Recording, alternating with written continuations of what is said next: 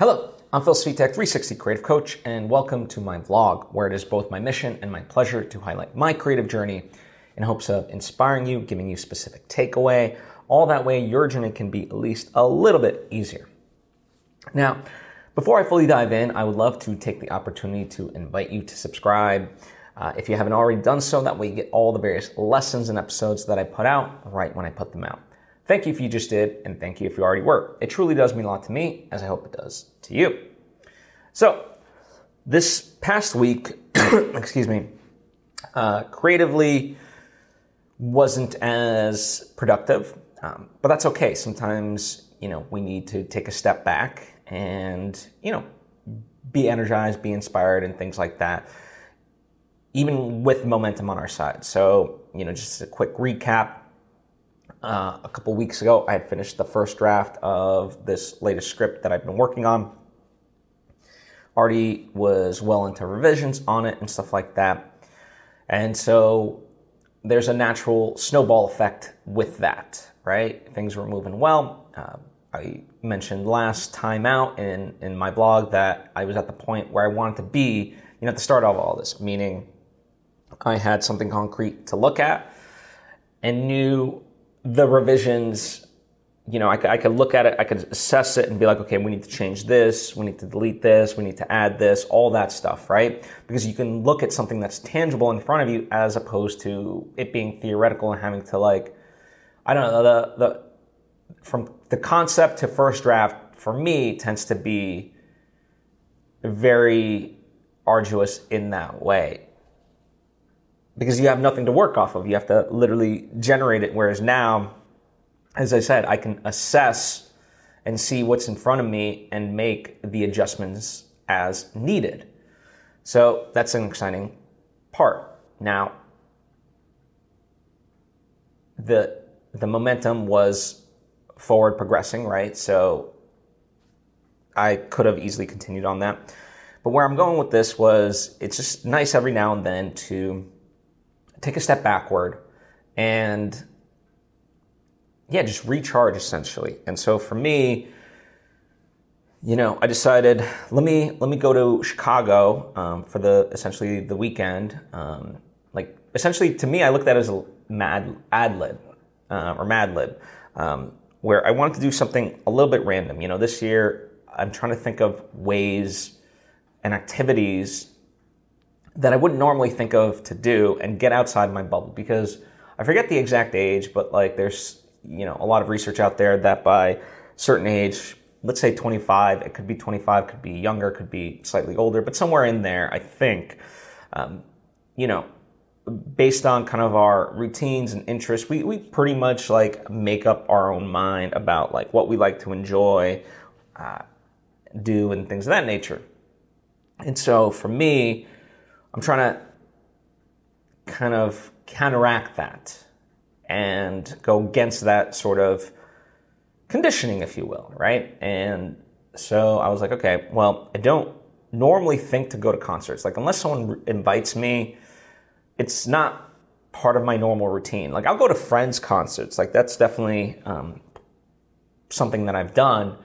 But going to see a big artist, no, that's not part of my overall routine. I guess it has something to do with that I don't really listen to albums straight through. I mean, the way I listen to music is generally if I like something, I'll listen to it. A lot of my discoveries come through, watching movies and them having, various songs and stuff like that. So I'll look up the soundtrack and stuff like that afterwards. And then, that might kind of link down a rabbit hole of similar music and stuff like that. So that's generally how I find and listen to music. And so, concerts has never just been this thing of oh, let me go to this because I definitely want to see this person live. So, for me, I was like, okay, well, let me just do something a little bit random. So, there's this artist named Ava Max, and I know her through, she has a song with Tiesto called The Motto. She's got other good songs and stuff like that. So I was like, okay, she's on the rise. Generally, from my friends' experiences, they say go see a younger artist because they're going to put a lot more effort into it versus some of these older established stars. They don't necessarily need it. And a good example of that is one of my friends went to the Lil Wayne concert in LA, and basically they waited for him for 3 hours to get on stage. He did 2 songs, didn't like it, and left. So, not an experience that I would want, especially when you're paying, very large prices, right? Not only for the concert tickets, but perhaps travel and stuff like that. So for me, I was like, okay, well, this is an up-and-coming artist. I like enough of her songs, she'd be playing in Chicago, where one of my best friends lives. So why not? Like, let's just make it sound as crazy as it can be, so that way, yeah, it is seemingly crazy. Because I don't want to be in that day-to-day, just monotony of things. Not that any of, like, I'm excited with everything that I've been doing, but sometimes it's good to just rattle the system, if you will, and do something completely different, right? And this for me was something completely different, going to Chicago for the weekend to see Ava Max and, be in Chicago. So, that's what I did. And she put on a great show at the House of Blues. It was really fun. And I'd been to Chicago once, but this was great to see it, in a different way. I love exploring streets and just walking them and stuff like that. So that's kind of, what overall that was about. And it was a great trip in that way. The thing that was interesting that I didn't expect was surge pricing is now, to me, becoming just this accepted thing in all facets. And I don't like it, and I don't think it should be allowed. So surge pricing is based on, it's like kind of this theory of like supply and demand, except just taking to quite an extreme, if you will. And, they now do, like, the famous example was like Uber, depending on traffic and stuff like that or time of day, they want to hike up the prices and so forth, or, based on location, stuff like that. And now this is extended into flights, hotels, and all aspects of life. And Taylor Swift happened to be in Chicago. Like, I didn't know this going into it, but she, was there for that weekend as well, playing in Chicago at Soldier Field. And so, because she was in town, that drew so many other people. And so, all of a sudden, everything is surge price because of Taylor Swift. And it's just, yeah, like if a hotel room is $200 a night, it should be $200 a night. I was having this sort of debate with Ian. He was like, well, what would you charge for it? I was like, the price that it is, and he's like, so it'd be a first come, first serve? Yeah, that, because at the end of the day, it's not like these price increases ultimately end up going to the hotel workers, or whatever it may be, or airlines, right? It's not really going to the pilot or the stewardesses and so forth. It's going to the corporation, right? So it's not like, someone obviously benefits from these surge prices. It's generally not the people. And we've just kind of grew to accept this. And not only that, like, with airlines, there's the ticket price, but then there's also now all these like surcharges. The Spirit Airways, they're kind of known for this, which is why I never fly them, where you buy your ticket, but then if you want any sort of luggage, that costs you stuff. And like everything's just an add-on, right? When, a ticket that you thought was going to cost you $50, all of a sudden now you've spent like $800 on. That's an egregious example, probably not fully true, but you get the point. Now flights are doing that, and they used to, at first, many years ago, right? They added the charge of like, if you want to check your bag, then, that's going to cost you. And maybe if you're lucky, you get the first bag for free, generally not, and so forth. Now we're at a point where you're getting charged for carry-ons. And it's like, for me, it was always like, well, I don't necessarily want to check my bag in because A, it just requires more time because you're waiting at the damn carousel afterwards. Plus with the fee that was added for it, it's like, no, let me just have a carry-on and that'll be that. Now they're like essentially punishing you, where no matter what, you got to do it. And in a way, it's almost like, I remember speaking with United, and it's almost like poor shaming in a way. They're like, well, you got the basic economy. And it's not even just them, but like I spoke with various friends and they're like, oh, you got the basic economy, that's why. And I'm like, what does that mean? Like, why are we so like accepting of this? Everything's just a damn add-on. For what reason? And it makes no sense to me. I mean, obviously I get it. It's a money grab thing. But as I said, who's it benefit? not the workers overall.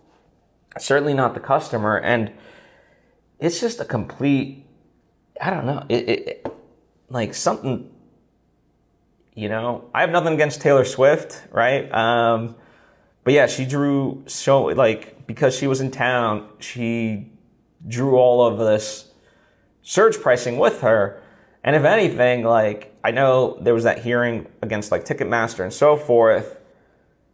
Like, if anything, like, let's just look at all of it, right? If there's any good that will come of this, and not that it's Taylor's responsibility to have to do any of this, but since she's kind of seems to be in the eye of the storm of all this surge pricing, it would be fantastic if she could run with that ball.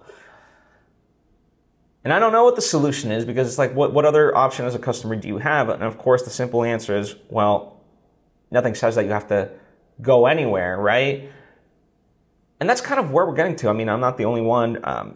There's an article that came out about a family. They wanted to go to Disney, and then they couldn't. And again, it's one of those things. Well, okay, they're not entitled to go to Disney. Disney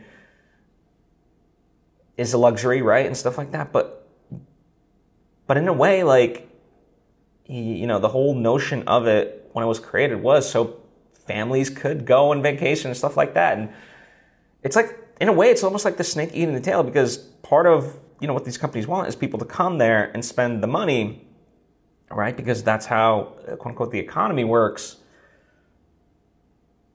But you're going to shun people out because they're not going to go anywhere.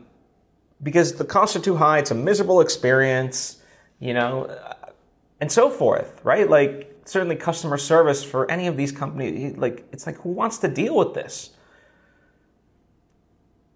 So in a way, just by those two factors, we'll all just be beaten to a pulp in a way, and it's like, okay, well, and then the corporations will complain like they're losing customers. It's like, well, yeah, no wonder why. So I don't know. I don't like. I know what I'd like to see. I don't necessarily know how to get there. Just as an individual, and it's tough. It's tough. I mean, even recently, the Supreme Court made a big decision, an 8-1 decision, against essentially unions, where if unions cost, I mean, it's a little bit more nuanced than this, so, check deeper into it. But really, it does set like this odd precedent that if unions strike and they do financial harm against the company, then the union is liable. And if your head's kind of like being like, okay, that's weird. Isn't the point of a strike to gain that leverage? So the corporation walks to the table knowing that their bottom line is being hurt. You are correct. That is the point of the strike. With the writer's strike currently, their whole point is that without the writers, there are no movies and shows for these streamers to have. right? And so therefore, they're trying to send that message so the streamers come to the table and renegotiate with the writers. And yes, it has already like dropped the streamers' market value and so forth. That is the point. Now, to then have the Writers Guild of America or whoever, eventually may strike against these corporations, whether it's SAG, DGA, probably won't. It might look like, but we'll see. Anyway, the point is, why are they on the cusp, right? So it's these things that it just continues to cut at the majority of people's knees, and it's not a good trend. Again, do I have a solution? Not necessarily. Does that mean I just want to be in the shadows complaining and stuff like that? No, not at all. I mean, I've never seen I've never seen where you have to pay to have a carry-on. And I did what I could in the sense, like, I tried to argue it, in the best way that I could. I tried to be like, well, when did we start doing this? Just trying to get at it. And I was like, okay, well, can you just like, I know it's probably not going to do much, but can you like put in a complaint for me, like anything, and do it in a respectful way? Because I understand like the people that I'm dealing with, they're not the ones at fault. They're just, ultimately at the whims of these decision makers. But yeah, there's just this complacency of like, well, that's the way it is, and it's like, that's the way it is, and you're wrong. It's like, okay, but why do we just willingly fall over and accept it, right? Speaking of streamers, here's kind of when we became like cord cutters, right? The whole notion of all of it was anything, anywhere, anytime, right? Whatever you want to watch, whatever movie, whatever TV show, you will have access to it. And that's so not true. Like, now Warner Brothers started it as, they took away shows as like a write-off. And now other streamers are following suit. Disney did the same thing and so forth. And the weird irony is that, like, there will be a rise in piracy. There already is. And in an odd way, it's a good thing because it preserves some of the stuff that will never exist out there. It's like archiving cultural artifacts in an odd way. Like, that might sound like hyperbole, but really think about it. Like, there's certain TV shows, movies that, like, if they're taken away, most of them never even had, like, the opportunity for physical sales, right? So, like, Blu-rays and so forth. And so the only way you could access them was through streamers, and at their whims, if they take that away, then it's gone forever. And some of them, yes, might get relicensed and go to other streamers and so forth. That's kind of where some of the stuff is headed. But, there's certain shows that will never see the light of day. And the only way for fans and whoever to, like, be able to access it is through piracy. That's just crazy to me, especially, like, the unwritten rule of streaming was anytime, anything, anytime, anywhere. And it doesn't, no.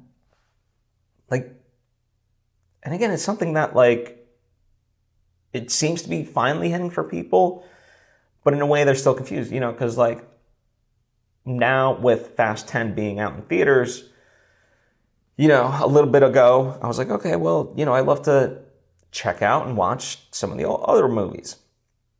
Now, granted, you could, for the Fast franchise, you can get the Blu-rays and stuff like that, and you can buy or rent through, whether in Amazon or Apple,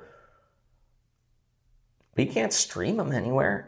You can stream Fast 9 on Peacock, but isn't that crazy? Like, the biggest franchise, well, like, wouldn't you want people sort of rewatching those and stuff like that? Like, it's just crazy to me that this was essentially the promise, and it's not there. And of course it's not there because, it's all a money thing. But doesn't mean it's right, and we'll see how it all ultimately goes. But yeah, it's just weird, it is what it is ultimately. And we can try to do what we can. One of the things that I think about often is, the word enlightenment, right? Like in self-help, people trying to get towards enlightenment. What does that mean? Some people say it's an awakening. Well, what's awakening from? From yourself, to see the world as it really is and stuff like that. And, and in many ways, it's very easy to be enlightened when you're in the middle of nowhere and just meditating for hours on end and stuff like that. And I talk about this often, like, yeah, if you go on a vacation to Bora Bora or wherever, and it's magical, beautiful, it's easy to claim that as, oh, this is paradise. The much harder, and I think more meaningful search, is to find paradise in the everyday with people in a society. Right? Because that to me is the much harder thing. It's a lot more easier to be at peace and tranquil when you're not dealing with, individuals on a day-to-day basis. It is a lot easier. And so for me, there's a meaningfulness to that ability to remain calm and, to create the change within the society of all of it, of all these turbulent times, let's say, rather than shy away from it. And, yes, I'm highlighting a lot of the negatives, and, one of the things that gets me through all of it is also recognizing the things that are beautiful, right? And having gratitude about all of it, and not allowing, like, this to ultimately get to me, right? Like, I can recognize the issue and I can find my place in it of like, okay, well, what can I try to do, right? But it doesn't seep into my core, if that makes any sense. Interestingly enough, I was in this elevator, and basically I was at like the bottom floor, right? Literally the bottom floor. The elevator would not go lower. And there was a guy there, and, I got in, and he's like, this one's going down. I was like, this is down. There's no further. It's actually going up. He's like, no, it's going down. I was like, okay. And so I hit the floor that I was going to, and he realized that it was actually going up, and he was so pissed. He like slammed his hand and hit 6 buttons all at once. I'm sure if he could like literally hit all of them, he would have. And I just turned to him and I'm like, how does this help anybody? And he's like, it helps me. And it's just right to like, we all go through our stuff, right? And that's why, I didn't get upset with him. Like, for me, at that point, what good is it for me to get like angry at him or frustrated?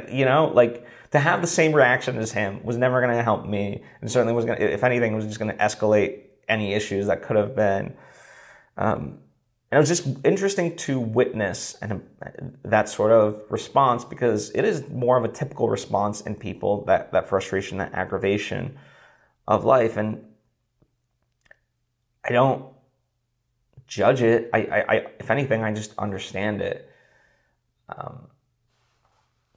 But yeah, for me, when I deal with situations like that, like, how does this help me to like lash out in that way and just hit all the buttons, right?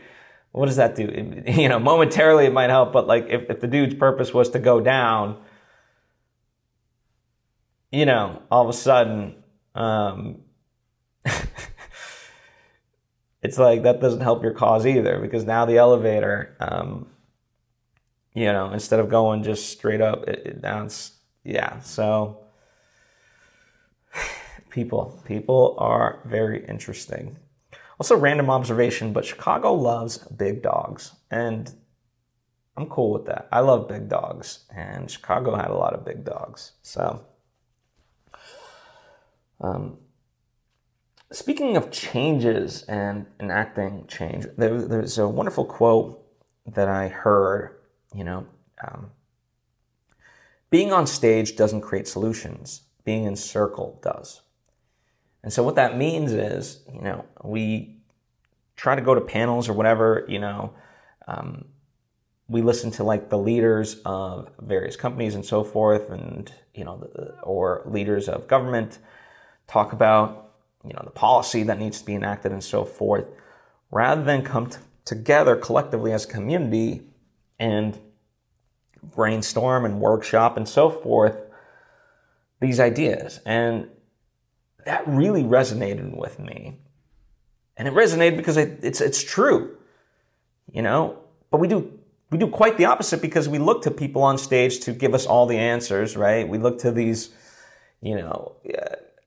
geniuses, so-called, and they have all the answers and so forth. And it's not even that the insidious part of it perhaps is that it's not that we even necessarily look up to these people, but they're self-aggrandized and they have the, let's say, financial wealth or power or whatever it may be to dictate, such things.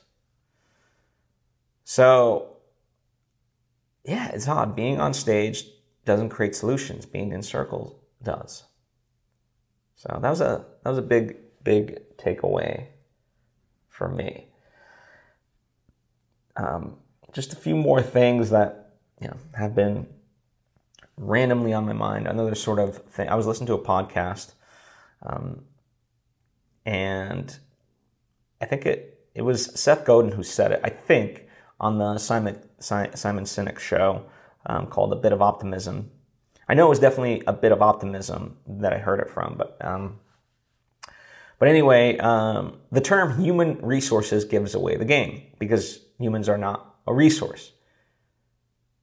And again, such a simple and obvious truth that it's like you're a fish in water. Water is all around you, and it's so obvious. But if you're the fish, you don't consider it in that way. So someone has to say to you, hey, that's water, right? And there's a wonderful, and the reason I bring that up, it's from a wonderful commencement speech by David Foster Wallace called "This Is Water," one of my favorite speeches ever. And it talks about that, the clear and obvious truths. Until we get out of our default thinking, we don't see it. And so human resources, gives away the game, and yet we don't think about it, right? Because it literally, I always knew, HR is not really there for the protection of the worker. They're more there on behalf of the company, right? And they will always side with the company over the individual. That's just truth, right? But yeah, when you think about it, human resources, they're there to essentially mine people as a resource. Humans are the resource, and we're there to mine them. It's wild to me. I laugh about it because of how just blind to just that fact I've been.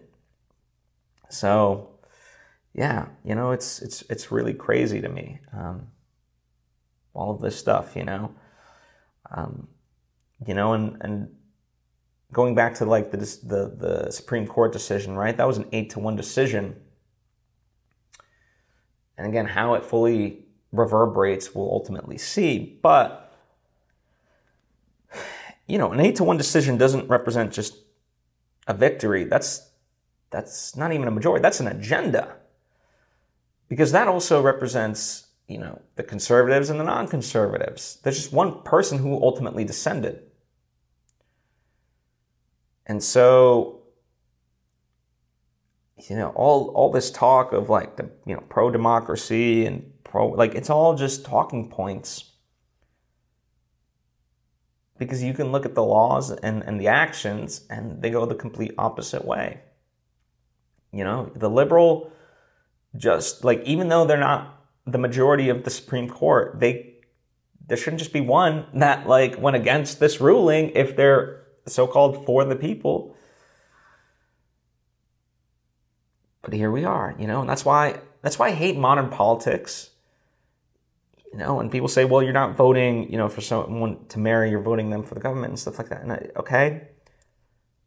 But it very much feels like politics is the lesser of two evils. They're both very evil. I want neither, and I think we have to look for new paths, really, in all of this. And on various, let's say dating apps or online and stuff like that, one of the things that seems to come up is share your most controversial opinion. And I guess apparently this is the controversial opinion, which is I want to let people decide for themselves. I want people to have, let's respect people enough to have their own ability to discern information. Right? Because as it stands right now, so much of the media landscape, and I don't mean just traditional mainstream media, but I'm talking about social platforms and other stuff as well, and this goes for both left and the right and all of it in between. There's this notion that we have to, censor or ban or, add misinformation labels, whatever. And it's just let people, just let it be out there and trust that they can weed it through themselves. Now, again, that doesn't mean that people won't fall into deep dives and yada, yada, yada. It does open up the notion that, yes, people will believe some crazy stuff, but they already believe some crazy stuff. And again, crazy by whose definition, right? That's a whole separate thing. But just having that, trust and respect ultimately is what it is. That you can make up your own mind, as opposed to saying, no, you're too dumb to understand this, so we can't give it to you because it'll warp your brain. I just fundamentally don't like that. And so that is a controversial opinion of mine, I guess. The other one, sort of more humorously, I'm seeing people talk about Spider-Man Across the Spider-Verse being the best animated movie of the year, and blah, blah, or ever. And I think it's a very good movie. I think it's fantastic. I loved it. I, in fact, want to go see it again. But for me, even this year, Suzume takes the cake. I think I just love movies that are out of the box, inventive, and certainly, both Spider-Man animated movies thus far have created an amazing animation style and been inventive within that format. And story-wise, they're really well done. But a movie like Suzume just takes it to another level. It's where did you come up with this? So, yeah, that's another controversial opinion of mine, apparently. So that's what I've got for you overall. Excuse me, in terms of what I've been doing, what I've been thinking, things of that nature. Back to the creative stuff this week. So looking forward to that and, seeing how all of these pieces of life fit together. I think that's the big component of it. We sometimes, as I said, got to go into the world, take a step back from our own stuff, observe, and even if we can't fully process those aspects and what does it mean in those moments, well, it's just good to sort of marinate on it and see it, and, maybe someday it'll make sense, maybe someday it won't, but doesn't mean that there's not value to it all. So this has been my sort of exploration of all these things through my Chicago trip. So thank you so much. I truly do appreciate you. If you like what I do and think you may benefit from more direct interaction, of course, there's my coaching. So you can go on my website, philsvitek.com, look at that information and schedule a coaching session. Another direct way for us to interact is through my Patreon page, patreon.com/philsvitek. It's only $10 a month. You can sign up there and get the various bonuses and